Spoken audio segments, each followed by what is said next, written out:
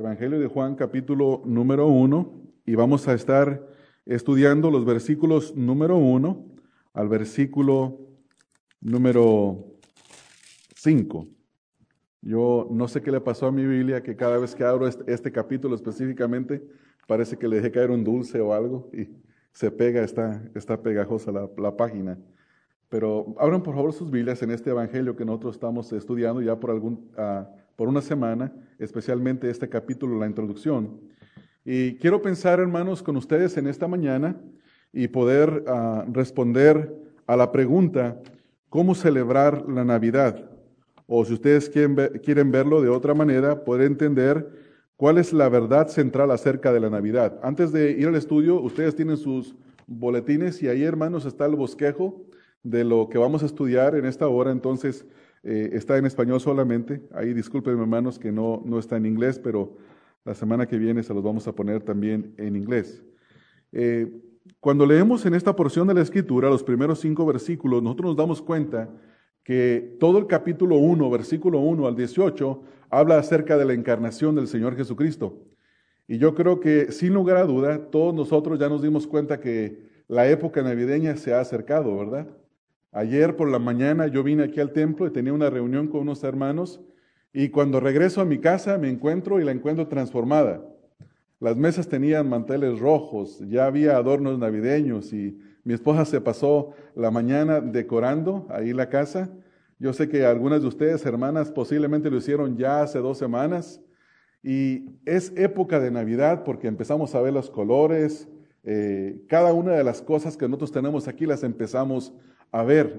La gente se viste con su ropa apropiada para la Navidad y es tiempo de celebración.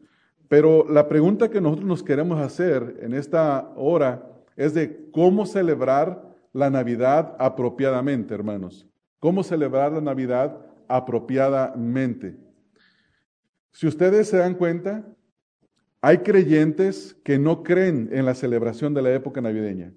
Yo no sé si a ustedes les ha tocado conocer a algunas personas que ellos no ponen un árbol navideño, ellos no celebran la Navidad del día 25 y se oponen a que la iglesia celebre la Navidad en esta época.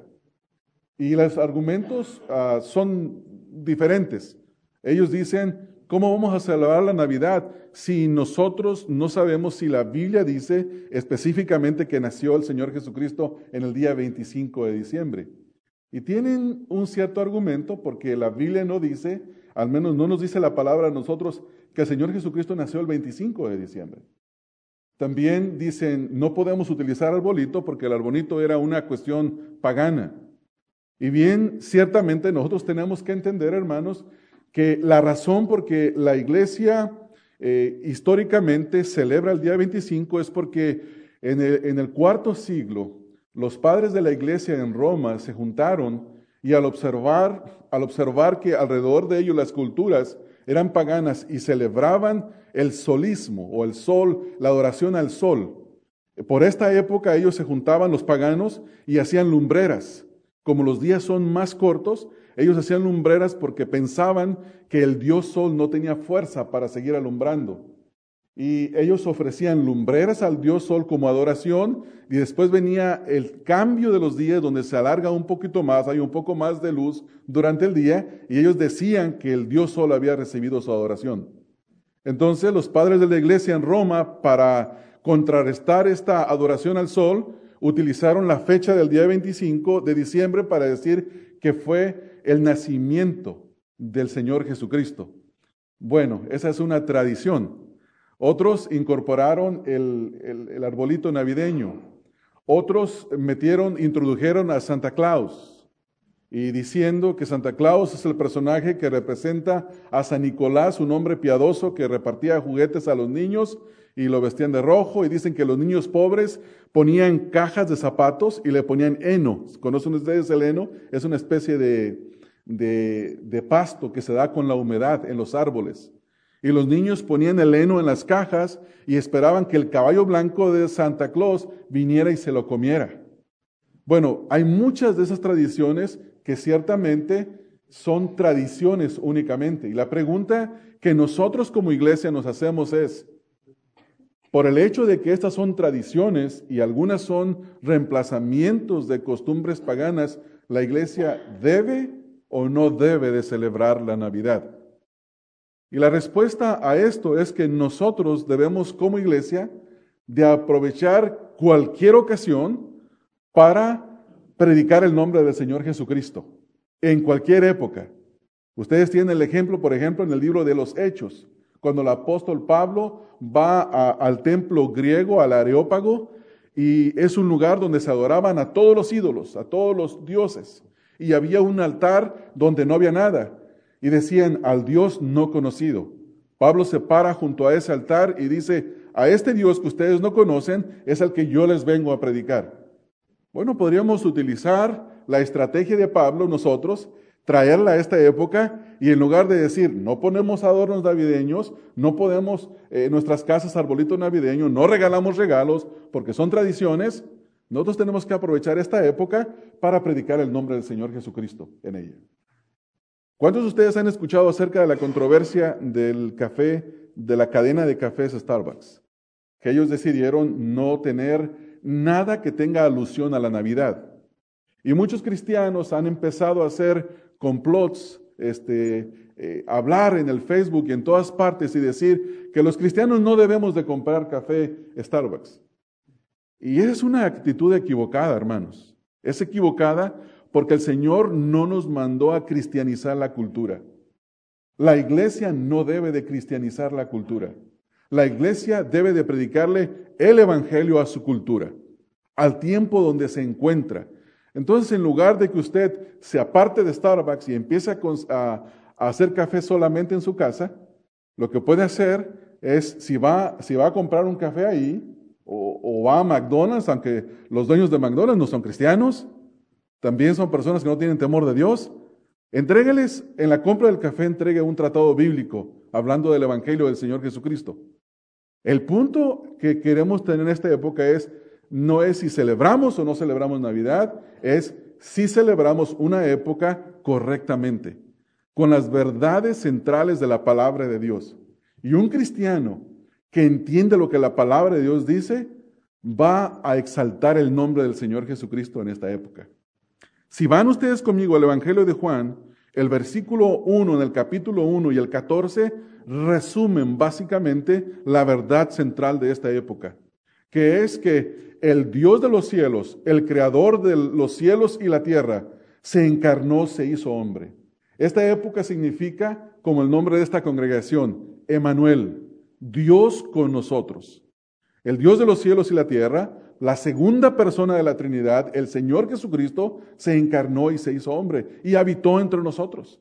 Entonces lo que nosotros tenemos que hacer es entender qué es lo que la palabra de Dios dice, y si vamos a tener una celebración como esta, celebrarlo con propiedad. Celebrarlo con propiedad. Si nosotros vamos, hermanos, como mencionaba, estaba mencionando, creo que fue en la escuela dominical, ¿verdad? Nosotros mencionamos en la escuela dominical acerca de cómo la persona de nuestro Señor Jesucristo ha sido atacada históricamente. Las verdades centrales de la persona de Cristo han sido atacadas históricamente. En el año 325, los padres de la iglesia se reunieron para discutir una herejía que se estaba introduciendo en las iglesias, una herejía propagada por un hombre que se llamaba Arrio. Este hombre decía que hubo un tiempo en el que Jesucristo no fue. Es decir, que Jesucristo no era, como dice el versículo número 1, en el principio era el Verbo, y el Verbo era con Dios, y el Verbo era Dios. Haciendo énfasis en que la segunda persona de la Trinidad, el Señor Jesucristo, hubo un tiempo en el que no existió. Entonces se reúnen en el concilio de Nicea, en el año 325, y discuten la doctrina de la Trinidad, de la encarnación del Señor Jesucristo, y la conclusión es que el Señor Jesucristo siempre ha sido y no hubo ningún momento en el que no fuera. Siempre ha sido el Señor Jesucristo. Y esta es la verdad central. Cristo siempre ha sido, pero hubo una época en la que se encarnó y habitó entre nosotros. Y vimos su gloria como del unigénito del Padre, lleno de gracia y de verdad. Entonces, nosotros nos hacemos una vez más la pregunta, ¿vamos nosotros a dejar de celebrar esta época o vamos a celebrarlo con la verdad central de la Escritura acerca de Cristo? ¿Cuál es? Que el Señor Jesucristo es Dios, siempre ha sido Dios, y que el Señor Jesucristo se encarnó y habitó entre nosotros. Y para eso quiero que veamos versículos número 1 al versículo número 5, y hoy vamos a aprender 3 verdades centrales acerca de Cristo que nos ayudarán a celebrar la Navidad bíblicamente. 3 verdades centrales acerca de la persona del Señor Jesucristo que nos ayudarán a celebrar la Navidad bíblicamente. Primera verdad, la Navidad es la encarnación de Cristo, versículos 1 y versículo número 2.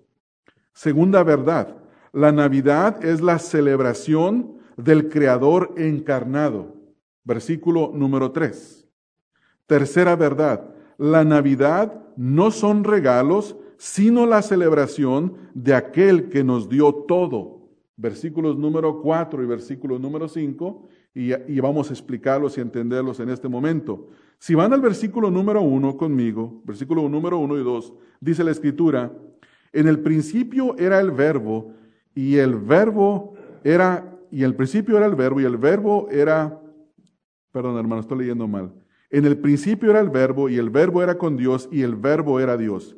Este era en el principio con Dios. En este versículo, hermano, nosotros encontramos la afirmación de que la Navidad, esta época, de hecho la palabra Navidad es la natividad o nacimiento o advenimiento, la venida del Mesías. Nosotros en esta época celebramos específicamente que la Navidad es la encarnación de Cristo. Navidad es la encarnación del Señor Jesucristo. Y esto tiene que estar, hermanos, bien claro en la mente y en el corazón de cada uno de nosotros. ¿Debemos de celebrar la Navidad? Claro que sí, pero debemos de celebrarla con el entendimiento claro de que la Navidad es la encarnación del Señor Jesucristo. Y para eso vamos a ver en este versículo número 1 y versículo número 2, 3 verdades que son claras acerca de esta verdad de la encarnación. Número 1, primer verdad acerca de la encarnación. Jesucristo siempre ha sido. Jesucristo siempre ha sido. Noten la primera frase del versículo que dice, en el principio era el verbo. Jesucristo siempre ha sido. Es decir, que Jesucristo es eterno. Jesucristo no es como grupos en el día de hoy, grupos religiosos, sectas religiosas, como los testigos de Jehová, que tienen la doctrina de Arrio, que tienen el arrianismo y creen que hubo un tiempo en que Cristo no era porque Cristo fue creado por el Padre. La Biblia nos enseña claramente que Jesucristo siempre ha sido, siempre ha existido. Entonces, celebramos nosotros la Navidad con esta verdad central en que Jesucristo siempre ha sido. En el principio era el verbo. Segunda verdad, ahí mismo en el versículo número 1. Y el verbo era con Dios. Es decir, que no solamente ha sido, sino que siempre ha estado cara a cara con Dios el Padre. Siempre han estado en comunión con Dios el Padre. La Biblia hace énfasis constante en que nadie puede ver a Dios cara a cara y vivir. Pero sin embargo, la Biblia nos enseña que Jesucristo siempre ha estado con el Padre. ¿Por qué? Porque Jesucristo es Dios. Porque Jesucristo tiene la misma esencia, como dice el autor de Hebreos en el capítulo número 1, la imagen de Dios. Esa palabra imagen significa carácter, los mismos atributos que Dios. Exactamente lo mismo. Siempre ha sido el Señor Jesucristo, siempre ha estado cara con Dios. Ahora nota la última frase del versículo 1 que dice, no solamente dice que era con Dios, sino que dice, y el verbo era Dios. Jesucristo siempre ha sido, Jesucristo siempre ha estado cara a cara con Dios y Jesucristo siempre ha sido Dios. En estos versículos, hermanos, en este versículo 1, nosotros tenemos una introducción a la enseñanza de la Trinidad y vemos a Dios el Padre y vemos a Dios el Hijo. Ciertamente la palabra Trinidad no existe en la Biblia, pero el hecho de que la palabra Trinidad no exista en la Biblia, eso no quiere decir que la Biblia no enseñe a un Dios trino. Es un solo Dios en tres personas distintas. Tres personas distintas. Dios el Padre no murió en la cruz, fue Cristo que murió en la cruz.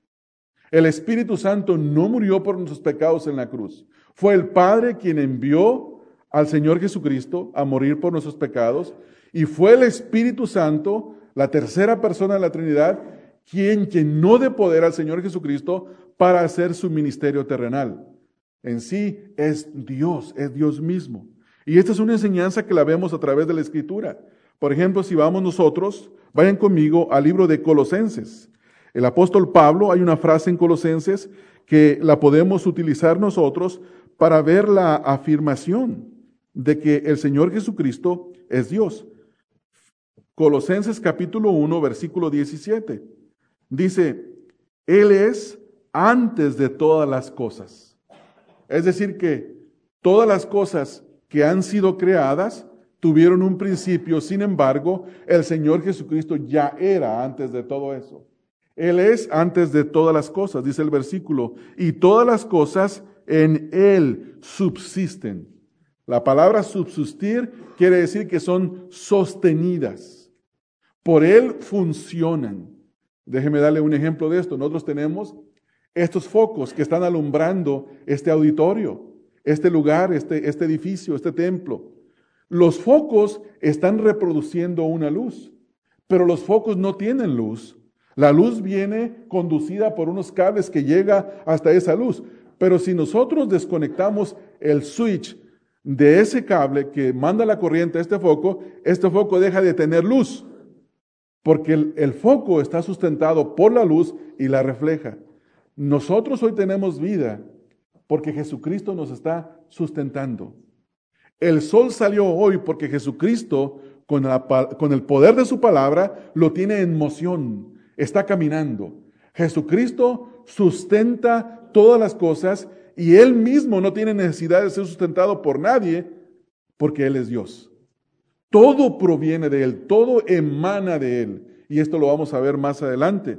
Si leemos también, hermanos, en Hebreos capítulo número 13, Hebreos capítulo número 13, en el versículo número 8, el escritor de Hebreos nos habla acerca de la persona de Cristo, en que el Señor Jesucristo es inmutable, es decir, no cambia.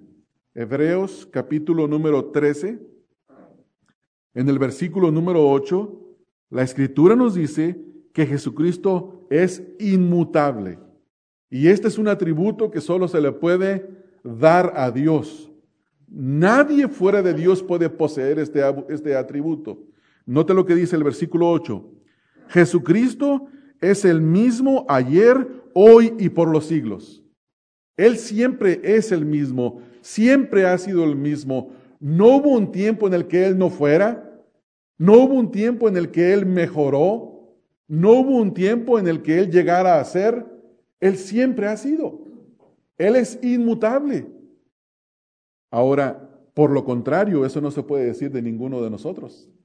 Eso no se puede decir de nada ni de nadie. Eso no se puede decir de la tierra, porque la tierra dejará de ser. Eso no se puede decir de las personas, porque las personas cambiamos. A veces para bien, a veces para mal.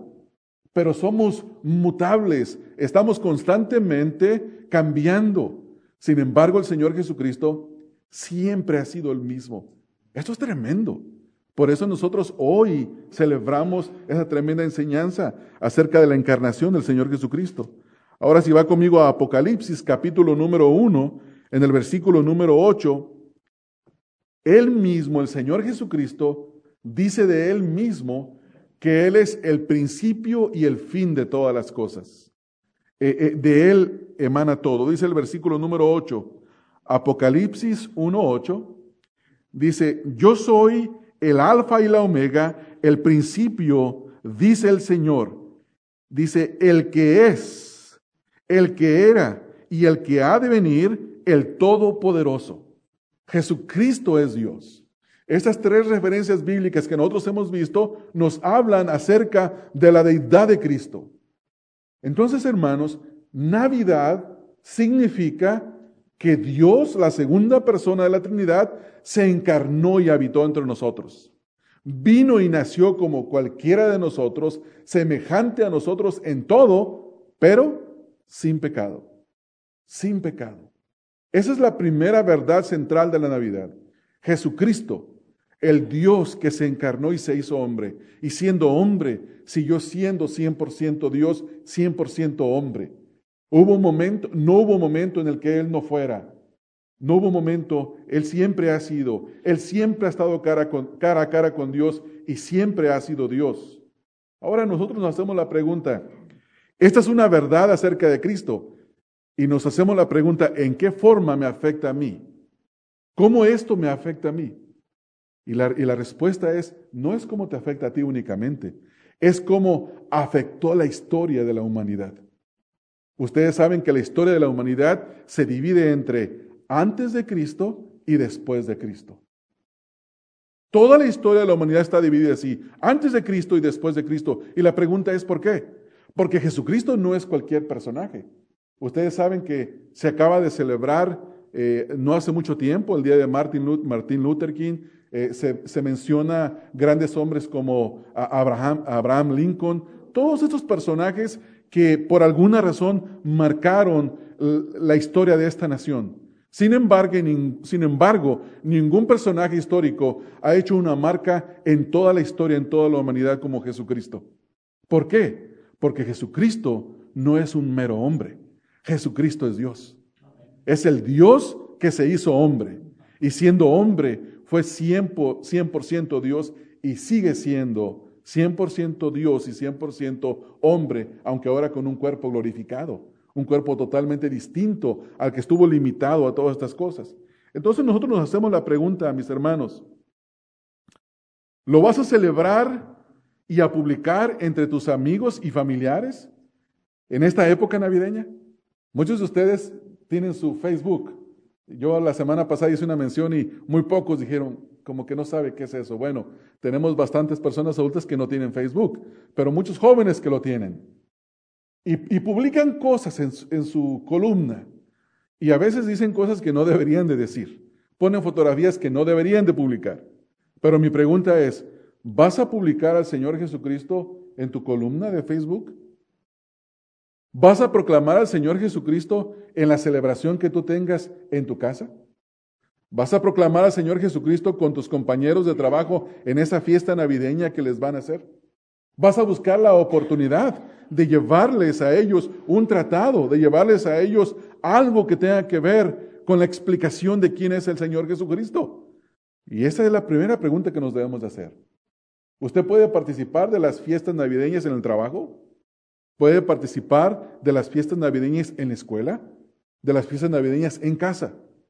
Pero si usted no proclama el nombre del Señor Jesucristo, no hace mención de que el significado de la Navidad es el Dios que era, el Dios que siempre estuvo cara a cara con Dios el Padre, el Dios que se hizo carne. Ese Dios, si no es proclamado, nosotros estamos perdiendo el verdadero significado de la Navidad. ¿Cuántos de ustedes leyeron la famosa historia, el librito del doctor Seuss, el famoso Grinch que se robó la Navidad, ¿no? ¿Han visto la película? Hay una película de un personaje que se roba el significado de la Navidad, el Grinch. Bueno, muchos de ustedes, conociendo la verdad de la Navidad, son como el Grinch. No quieren celebrar la Navidad y hacen todo lo posible por ser incógnitos, ser cristianos incógnitos. Sí se visten los colores navideños, sí le dicen a las personas feliz Navidad, pero nunca le dicen acerca de Cristo, del centro de la Navidad. No le hacen mención a la persona de Cristo. No hablan de Cristo. Entonces, si nosotros vamos a celebrar la Navidad, la pregunta no es, ¿la celebramos el 25? La pregunta no es, ¿pongo un arbolito de Navidad? La pregunta es, ¿voy a proclamar a Cristo? ¿Voy a hablar de aquel que siempre ha sido, de aquel que estuvo en la eternidad con Dios cara a cara, de aquel que es Dios y se hizo hombre? Esa es la verdadera pregunta. La pregunta no es si vas a comer jamón. La pregunta no es si van a hacer, en algunos hogares mexicanos hacen champurrado, no sé si lo conozcan. En otros hacen, ¿cómo se llama ese? Ponche de frutas. Y en otros que tamales. No, la pregunta no es qué vas a comer ni qué vas a tomar. La pregunta es, ¿se va a celebrar a Cristo en esta Navidad? ¿Usted va a celebrarlo? ¿Va a romper con esa tradición que tenía de que llega la gente, platican, comen, cantan, abren los regalos y cada quien para su casa? ¿O va a haber un punto en el que todo mundo tiene que parar y decir, tenemos que hablar de aquel que es la razón de esta Navidad? Y esa es la pregunta. Entonces, si usted tiene esa oportunidad, tiene que comunicar que Jesucristo siempre ha sido. Que no es un mero personaje que un día fue y luego se encarnó. Jesucristo siempre ha sido. Jesucristo, quien es Dios, siempre estuvo cara a cara con Dios. Jesucristo, quien se encarnó, es Dios. Y eso es lo que nosotros tenemos que celebrar. De otra manera, si nosotros no lo hacemos, entonces no estamos afectando nuestra Navidad. Lo vas a celebrar y a publicar con tus amigos y familiares, regalarás, comerás, celebrarás y te olvidarás de Cristo. Y esa es una buena pregunta. Yo estoy seguro que aquí hay muchos que han cometido ese gran pecado, que hemos comido, que hemos bebido, que hemos regalado y que hemos recibido regalos y nunca hablamos de Cristo. Y es algo triste. Es algo muy triste. Hay que volverse de todo eso. Hay que cambiar de manera de pensar. Hay que reconocer que nos hemos equivocado.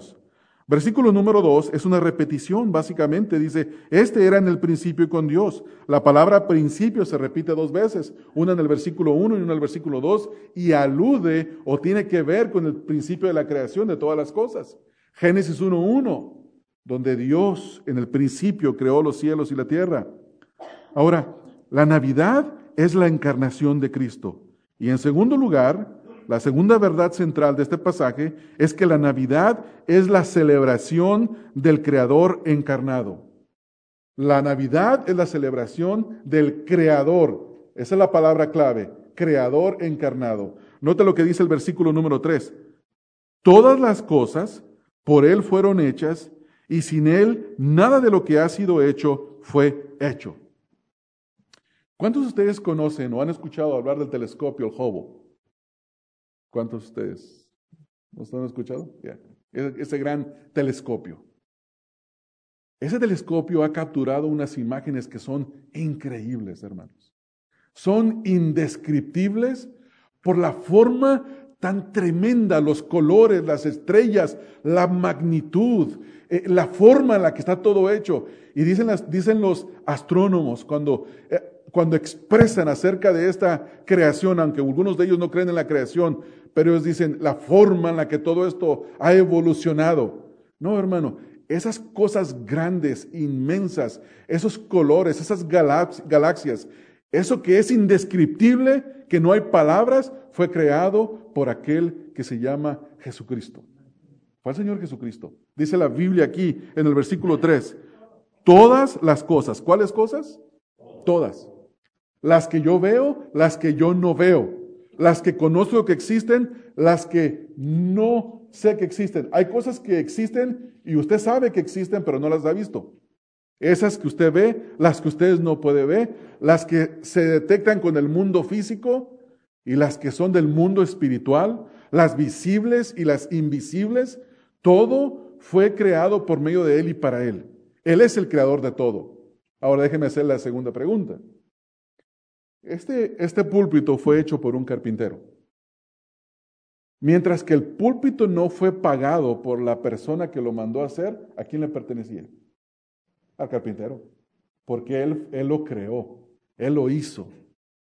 Bueno, esa es una buena ilustración para que nosotros entendamos que todas las cosas visibles e invisibles son del Señor Jesucristo.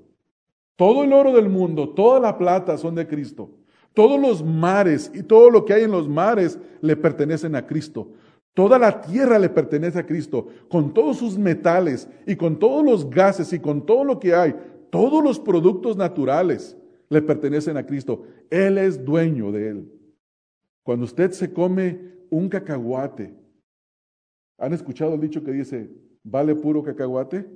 Es insignificante el cacahuate, pero cuando usted se come un cacahuate, es de Cristo. Usted está comiendo la comida que Cristo hizo. Cuando usted se pone un anillo, el de matrimonio o el de cualquier otra celebración de oro, usted dice, mi anillo. No, no es su anillo, es un anillo que se hizo con el oro de Cristo. Todo le pertenece a Cristo. El aire que estamos respirando le pertenece a Cristo. Usted no respira porque tiene derecho de respirar, respira porque Dios es misericordioso. ¿No es así? No hay nada como tener una vista que le llaman 20-20, ¿verdad, hermanos? Una vista que puede ver en corto, una vista que puede ver a larga distancia. Bueno, esta vista le pertenece a Cristo. El salmista dice, no a nosotros, sino a tu nombre da gloria. Porque no nos hicimos nosotros a nosotros mismos, sino que tú nos hiciste, oh Jehová. ¿Qué quiere decir eso, hermanos? Que le pertenecemos a Él.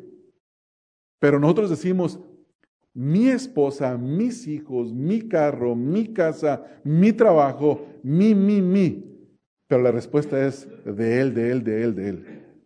Todo está prestado para nosotros. Y nos lo da por pura misericordia en esta mañana. Esta es la verdad tremenda de las Escrituras. Todas las cosas por Él fueron hechas. Esta es la forma positiva de decir que Cristo es el Creador. Y luego hay una forma negativa que dice lo mismo. Dice en la segunda parte del versículo, y sin Él, o sea, si Cristo no hubiera hecho, nada de lo que ha sido hecho fue hecho. Entonces, ¿a quién le damos la gloria? A Cristo. Ahora, transportemos nosotros esta verdad tan tremenda a la mesa navideña. Yo no sé si va a ser jamón, como decía hace un rato, si va a ser un pavo, yo no sé qué van a cocinar. Cualquier cosa que ustedes van a poner en su mesa, antes de comérsela, tienen que darle gracias al Creador de todas las cosas. Porque de Él vienen, de Él proviene todo. La Biblia dice que Él hace llover de los cielos para que la tierra produzca hierba. Él hace llover de los cielos para que la tierra pueda producir vegetales, los árboles puedan dar fruta, las plantas de grano puedan dar grano. Todo lo que produce viene de la poderosa mano de Dios. Él hizo todas las cosas y Él es capaz de hacer que todas las cosas sigan funcionando en la manera que Él las diseñó. ¿Usted sabe por qué el frijol siempre da frijol, hermanos? Porque así lo hizo Cristo. El frijol nunca va a dar piedras, porque Cristo lo hizo. El naranjo siempre va a dar naranjas, porque Cristo lo diseñó como naranjo. La vaca va a parir becerras, porque así lo diseñó Cristo. Todo fue hecho por Él. Todo fue hecho por Él. Entonces ahora le vamos a dar gracias, Señor, tú que en tu misericordia, antes de que todas las cosas fueran hechas, decidiste crearlo todo. Y después que lo creaste todo, te encarnaste, no solo para darnos de todo, sino para darnos vida eterna. A ti te celebramos hoy. Y eso es lo que tenemos que hacer. Eso es. Entonces vemos en este versículo dos verdades también. En primer lugar, la verdad central es que la Navidad es la celebración del Creador encarnado. Pero vemos aquí en el versículo que Él es el creador de todo, en la primera parte, y en la segunda es que sin Él no hay nada, hermanos. Sin Cristo no hay nada. Entonces, si sin Cristo no hay nada, ¿por qué celebraríamos una Navidad sin Cristo? Es una tontería grandísima, ¿no es así? Si Él es el autor de todo, ¿por qué celebraríamos una Navidad sin el autor de todo, sin Cristo? ¡Qué gran desperdicio! Pero qué tremendo desperdicio, hermanos. Y nosotros tenemos que ser conscientes de estas cosas, conscientes de esto. Note lo que dice el Salmo número 33 en el versículo 6.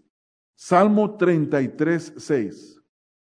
Por la palabra de Jehová fueron hechos los cielos y todo el ejército de ellos por el aliento de su boca. Es decir que Jesucristo dijo, sea la luz, y fue la luz. Salmo 33, versículo número 6. Salmo 33, 6. en Efesios capítulo 3 en el versículo número 9. Libro de Efesios, capítulo 3 en el versículo número 9 dice: y declarar a todos cuál sea la dispensación del ministerio escondido desde los siglos en Dios, que creó todas las cosas. Dios creó todas las cosas. Cristo es el agente por medio del cual Dios creó todas las cosas. Ahí en Colosenses 1, 16 y 17. Colosenses 1, 16 y 17. Porque en Él fueron creadas todas las cosas, las que hay en los cielos y las que hay en la tierra, visibles e invisibles, sean tronos, sean dominios, sean principados, sean potestades. Todo fue creado por medio de Él y para Él. Es decir que Él creó todo y todo es para Él. Por eso, hermanos, la Escritura nos dice, sea que comamos o sea que bebamos, hagámoslo todo para la gloria de Dios. Entonces, tenemos que entender esta tremenda verdad. Versículo 17, ahí en Colosenses 1:17. Y Él es antes de todas las cosas, y todas las cosas en Él subsisten. Es decir que la razón por la que todo fue creado es Cristo. La razón por la que todo está en moción es Cristo. Es Cristo, Él es la razón de todo. Nosotros tenemos la sequía en California. Si queremos agua, ¿a quién se la tenemos que pedir, hermanos? Al creador del agua. Hay que pedírsela al creador del agua, porque Él es capaz de darnos no solamente el agua, hermanos. Ahora, esto es tremendo. En esta Navidad, ¿te vas a enfocar, hermanos? ¿Te vas a enfocar en los regalos o te vas a enfocar en darle la gloria a Dios, quien es el verdadero dador de todo? No solo es el creador, sino es el que da todo. ¿Te vas a enfocar en los regalos? ¿Te vas a enojar porque este año tu tía te regaló unos calcetines igual que los de del año pasado? Y te los dio en la misma bolsa que tu mamá envolvió el regalo para que envolviera ese regalo. ¿Verdad? Porque algunos guardamos bolsas y las volvemos a regalar, ¿verdad? Nos la regalan y la regalamos. Y eso está bien. Hágalo así, hermano. No gaste dinero en bolsas. Si tiene bolsas, guárdelas, dóblelas bien, mételas en una cajita, bien cuidaditas, porque la ocasión viene y usted tiene una bolsa para regalar. ¿No es así? Amén. Amén, así es. Entonces, ¿se va a enfocar usted en el regalo o se va a enfocar en el dador de todas las cosas, en Cristo Jesús? En Cristo. Un regalo es insignificante comparado a Cristo, no es nada. La vida que hoy tienes, que Él te ha dado, ¿dará gloria a Dios? ¿O simplemente se va a llenar? Se va a satisfacer. Y luego se va a poner la bufanda que te va a regalar tu primo. O los audífonos se compró en Amazon de $5. ¿Verdad? Ya estoy descubriendo lo que voy a comprar, ¿verdad? Para mis sobrinos. Bueno. Tenemos que pensar en estas cosas, hermanos. Entonces, la Navidad es la encarnación de Cristo, en primer lugar. Versículos 1 y 2. La Navidad es la celebración del Creador encarnado, versículo número 3. Y finalmente, la Navidad no son regalos, sino la celebración de aquel que nos dio y nos da todo. Note lo que dicen los versículos número 4 y versículo número 5. En Él estaba la vida, y la vida era la luz de los hombres. La luz en las tinieblas resplandece, y las tinieblas no prevalecieron contra ella. No prevalecieron contra ella. La primera verdad que encontramos aquí es que la vida está en Jesús. ¿Cuál vida? Toda la vida. La vida física y la vida espiritual. La vida física y la vida espiritual. Tú hoy tienes vida física. Algunos de ustedes no tienen vida espiritual todavía. Necesitan vida espiritual. Y solamente Jesucristo les puede dar, como nos ha dado a algunos, vida espiritual. Posiblemente tú tienes toda tu capacidad, puedes ver, puedes escuchar, puedes caminar, y estarás pensando y me dices, pero, hey, predicador, tú estás diciendo que no tengo vida. Hay una vida que tú no posees, y esa es la vida espiritual. Toda persona que nacemos de mujer y por hombre, nacemos siendo pecadores. Y el pecado es como fruto, como consecuencia, trae la muerte. Nacemos muertos espiritualmente. No tenemos ni deseo, no tenemos ninguna intención de buscar a Dios, porque somos pecadores. Ya tenemos la vida física, porque la podemos tocar, podemos ver, podemos palpar, podemos escuchar, pero hay una vida espiritual de la cual carecemos cuando nacemos. Y esta vida solamente está en Cristo Jesús. Ahora la pregunta es, ¿cómo la obtengo? ¿Cómo obtengo yo esa vida? ¿Le voy a demandar que me la dé? ¿Voy a comprarla a través de hacer cosas que le agraden a Él, es decir, obras buenas, para que Él me dé la salvación? Y la respuesta es no, porque la palabra de Dios es bien clara en que la salvación es por gracia, no es por obra, para que nadie se gloríe, es por medio de la fe, y esa fe la da Dios. Entonces lo que yo tengo que hacer para recibir esa vida espiritual, en primer lugar, es creer en el Señor Jesucristo, tener fe en Él, entender por qué se encarnó, por qué el Señor se encarnó, por qué se hizo hombre, por qué vino, a qué vino, cuál fue el propósito por el cual vino. Algunas personas dicen, vino para enseñarnos cómo vivir.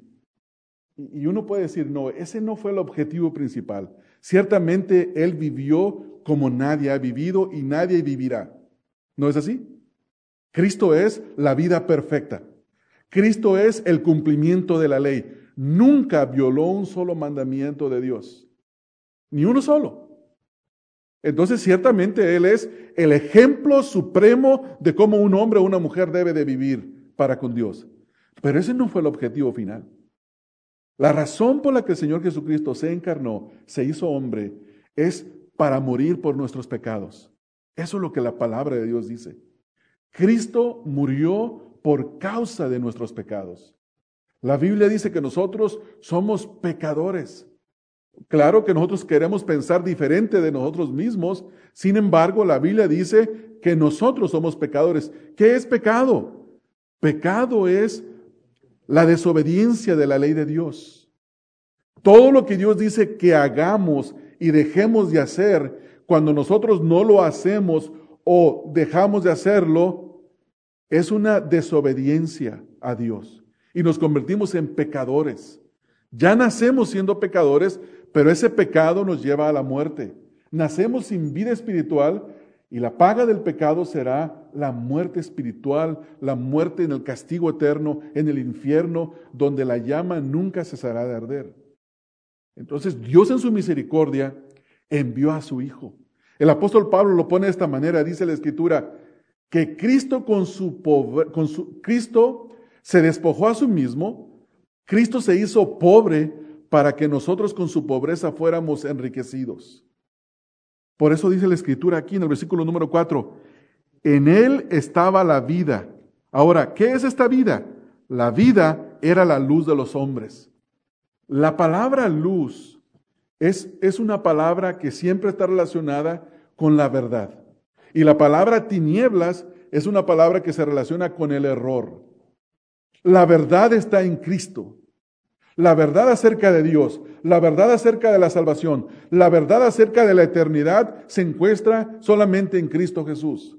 Él dijo, yo soy el camino, la verdad y la vida, y nadie viene al Padre sino por mí. Es en Cristo, es a través de Cristo que una persona encuentra esa vida que no posee. Ahora, déjeme probarle si usted tiene vida o no tiene. ¿Qué significa esta vida a la que está hablando? En Él estaba la vida, y la vida era la luz de los hombres. Nota lo que dice el versículo 5. La luz en las tinieblas resplandece, y las tinieblas no prevalecieron contra ella. Nota la palabra prevalecer ahí. Esa es una palabra de conflicto, es una palabra de guerra, es una palabra de lucha. Todo ser humano nace y está bajo la oscuridad del error, bajo la paternidad de Satanás. Suena feo decirlo, pero en este mundo todos somos hijos de uno de dos. O somos hijos de Dios por la fe en Cristo Jesús, o somos hijos de Satanás. No hay término medio. No es que las personas malas son hijos del diablo y las personas buenas son hijos de Dios. No, no hay uno bueno. No hay uno bueno, no hay ni siquiera uno. Eso es lo que la Escritura dice. Ahora note lo que va el versículo 5. La luz en las tinieblas resplandece. Vemos el conflicto de que cuando el Señor Jesucristo se hizo carne y habitó entre nosotros, ahora a través de Cristo, como Cristo es el centro del corazón del Evangelio, en Cristo Jesús podemos tener vida eterna. En Cristo Jesús podemos tener vida eterna. Pablo lo dijo de la siguiente manera en 2 Corintios 5:21.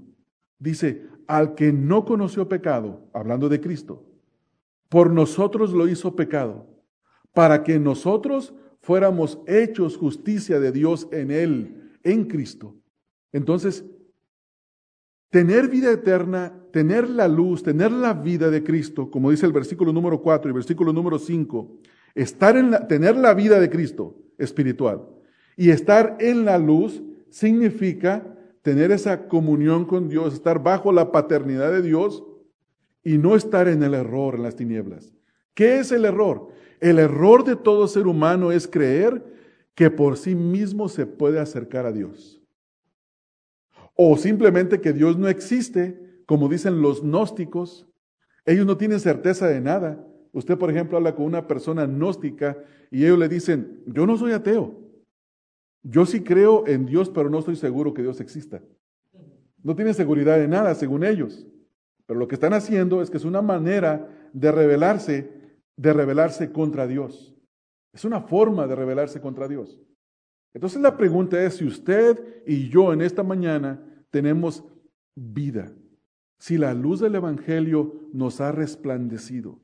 Si esa luz que está en Cristo, como dice el versículo 5, la luz en las tinieblas resplandece y las tinieblas no prevalecieron contra ella. ¿Le ha resplandecido a usted la luz del Evangelio? La única manera en la que usted puede saber si le resplandeció la luz del Evangelio es que usted haya reconocido que Dios, el único Dios, es santo y usted no lo es. Que usted es un hombre o una mujer que es pecador. Que usted mismo no se puede acercar a Dios por sus propios méritos. Que usted necesita de un mediador, el cual es Cristo Jesús. Que necesita de la justicia perfecta de Cristo. Y que Cristo Jesús le puede dar vida eterna. Y esa vida eterna se obtiene de esta manera, reconociendo que Dios es santo, que yo soy pecador y que necesito un mediador, el cual es Jesucristo. ¿Tiene usted ese mediador? ¿Es Cristo su mediador? ¿Es Cristo por quien usted ha recibido vida eterna? Si eso es así, usted tiene vida eterna. No porque lo siente, no porque usted lo afirma, sino porque es la verdad. Pero si usted no tiene en Cristo, aunque usted crea que tiene vida eterna, usted no tiene nada. Usted está desnudo delante de Dios. No tiene justicia propia. No lo ha cubierto la justicia de Cristo. Necesita a Jesucristo. Necesita a Jesús. Yo quiero en esta mañana hacerle una invitación a cualquiera de ustedes que ha estado poniendo su confianza en sí mismo, que por años ha creído que usted se puede acercar a Cristo por sí mismo, que cree que de alguna manera usted va a llegar al cielo, que no está seguro cómo, pero que de alguna manera, o que Dios va a considerar sus obras buenas y va a ver que son mayores que las malas. Déjeme decirle a usted que eso es una falsa esperanza. Esa es una esperanza falsa, fútil, que no sirve. Usted necesita la única esperanza, que es Cristo Jesús. Y la forma en la que usted la puede recibir en esta mañana es reconociendo su pecado y reconociendo que Cristo es el único Salvador y viniendo a Cristo y rogándole a Cristo, decirle a Cristo, Señor Jesús, justifícame, Señor Jesús, sálvame, creo que tú eres el Hijo de Dios. Y creyendo usted puede recibir vida en esta mañana. Yo no sé si hay alguien así entre nosotros que está viniendo a ese sentir, que por primera vez sus ojos se están abriendo a esa realidad, a esa verdad. O puede ser que entre nosotros haya alguno de ustedes que por años ha creído que tiene esa justicia, pero se da cuenta que en realidad no la tiene, que sigue confiando en sí mismo. Si hay alguno entre nosotros así, no espere mañana, porque mañana posiblemente no va a llegar para usted. No espere para hoy en la tarde decir, bueno, tal vez hoy a las 5 de la tarde voy a hacer un tiempo para estar a sola con Dios. ¿Por qué tiene que esperar si usted no es el dueño de la vida? ¿Por qué no acercarse a Dios en arrepentimiento y fe hoy? Y celebrar por primera vez la Navidad con el verdadero entendimiento de quién es Jesucristo. Él es el Salvador. Él es el Hijo de Dios. Y cualquiera que cree en Él y pone su fe en Él, tiene vida eterna. Si hay alguien entre nosotros que hoy quiere rendirse al Señor Jesucristo, hoy quiere pedirle a Cristo que venga y que entre a su vida, que more en Él, que le dé vida eterna, yo le invito que venga. Hoy es el día. Yo no sé, tal vez le da pena ponerse de pie y decir, yo quiero creer en Cristo, yo hoy me quiero arrepentir. Pero yo le animo a que deje esa pena a un lado, porque esa pena no le va a salvar. Y no se espere para mañana. Usted no sabe si el día de mañana viene. Yo le animo hoy, o tal vez no se quiere poner de pie, pero si quiere que ore por usted, quiere que hablemos al terminar el servicio, o si no quiere acercarse a mí y se acerca a alguien que lo invitó a la iglesia, o se quiere acercar a alguien que ya conoce, acérquese a esa persona y pídale, ora por mí, ayúdame, dime cómo puedo hacer para reconciliarme con Dios. Y hágalo hoy, no espere para mañana. No espere para mañana. En segundo lugar, yo tengo una exhortación final. Mi segunda exhortación es para la iglesia. Para cada hermano que ha hecho sus celebraciones y que no ha pausado en medio de su celebración o antes de comenzar toda la celebración y hablar públicamente y abiertamente con sus familiares, amigos e invitados acerca de Cristo. Si no lo ha hecho, tiene que comenzar a hacerlo en esta Navidad. No espere que pase otra Navidad en la que usted simplemente come, bebe, obsequia y recibe regalos y luego se va a dormir, ignorando a aquel al que se está celebrando o aquel de quien se está celebrando, el nacimiento del Hijo de Dios. Amén, hermanos. Entonces, yo quiero volver a insistir, nadie se vaya de este lugar. Si tiene que reconciliarse con Dios, no se vaya por favor de ese lugar sin reconciliarse. Si alguien necesita en este momento y quiere ponerse de pie y quiere que oremos porque necesita que hoy se ore por usted, póngase de pie. Yo le invito para que oremos, para que se reconcilie con Dios, para que hoy tenga vida eterna. Si es así, vamos a orar.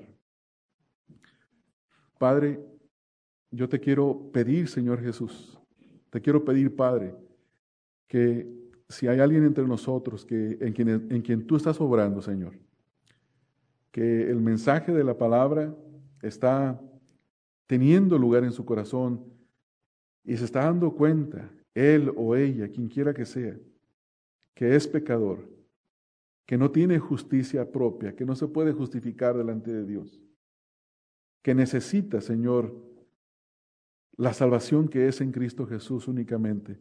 Yo te pido, Padre, que nadie se vaya, Señor, de este lugar, sin tener la certeza de recibir la vida eterna que tú ofreces, Señor Jesús. La puerta está abierta, Señor, para que entren, Señor, así como hemos entrado muchos. El pan está sobre la mesa, Señor, para que coman, así como hemos comido y comemos muchos todavía, Señor. El agua está disponible para que tomen y esa sed que tienen esta vida no ha sido calmada, porque solamente tú calmas la sed, Señor. La luz está encendida para que la vean, Señor, y las tinieblas se alejen de la luz del corazón de las tinieblas del hombre, Señor.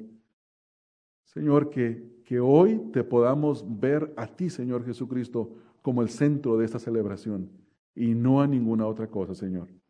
Te ruego estas cosas, Padre, en el nombre de Cristo Jesús. Amén. Este mensaje fue predicado por Ramón Covarrubias, quien es pastor de la Iglesia Bautista Emanuel. Para más información sobre el ministerio Estudia las Escrituras, visita la página www.estudialasescrituras.org.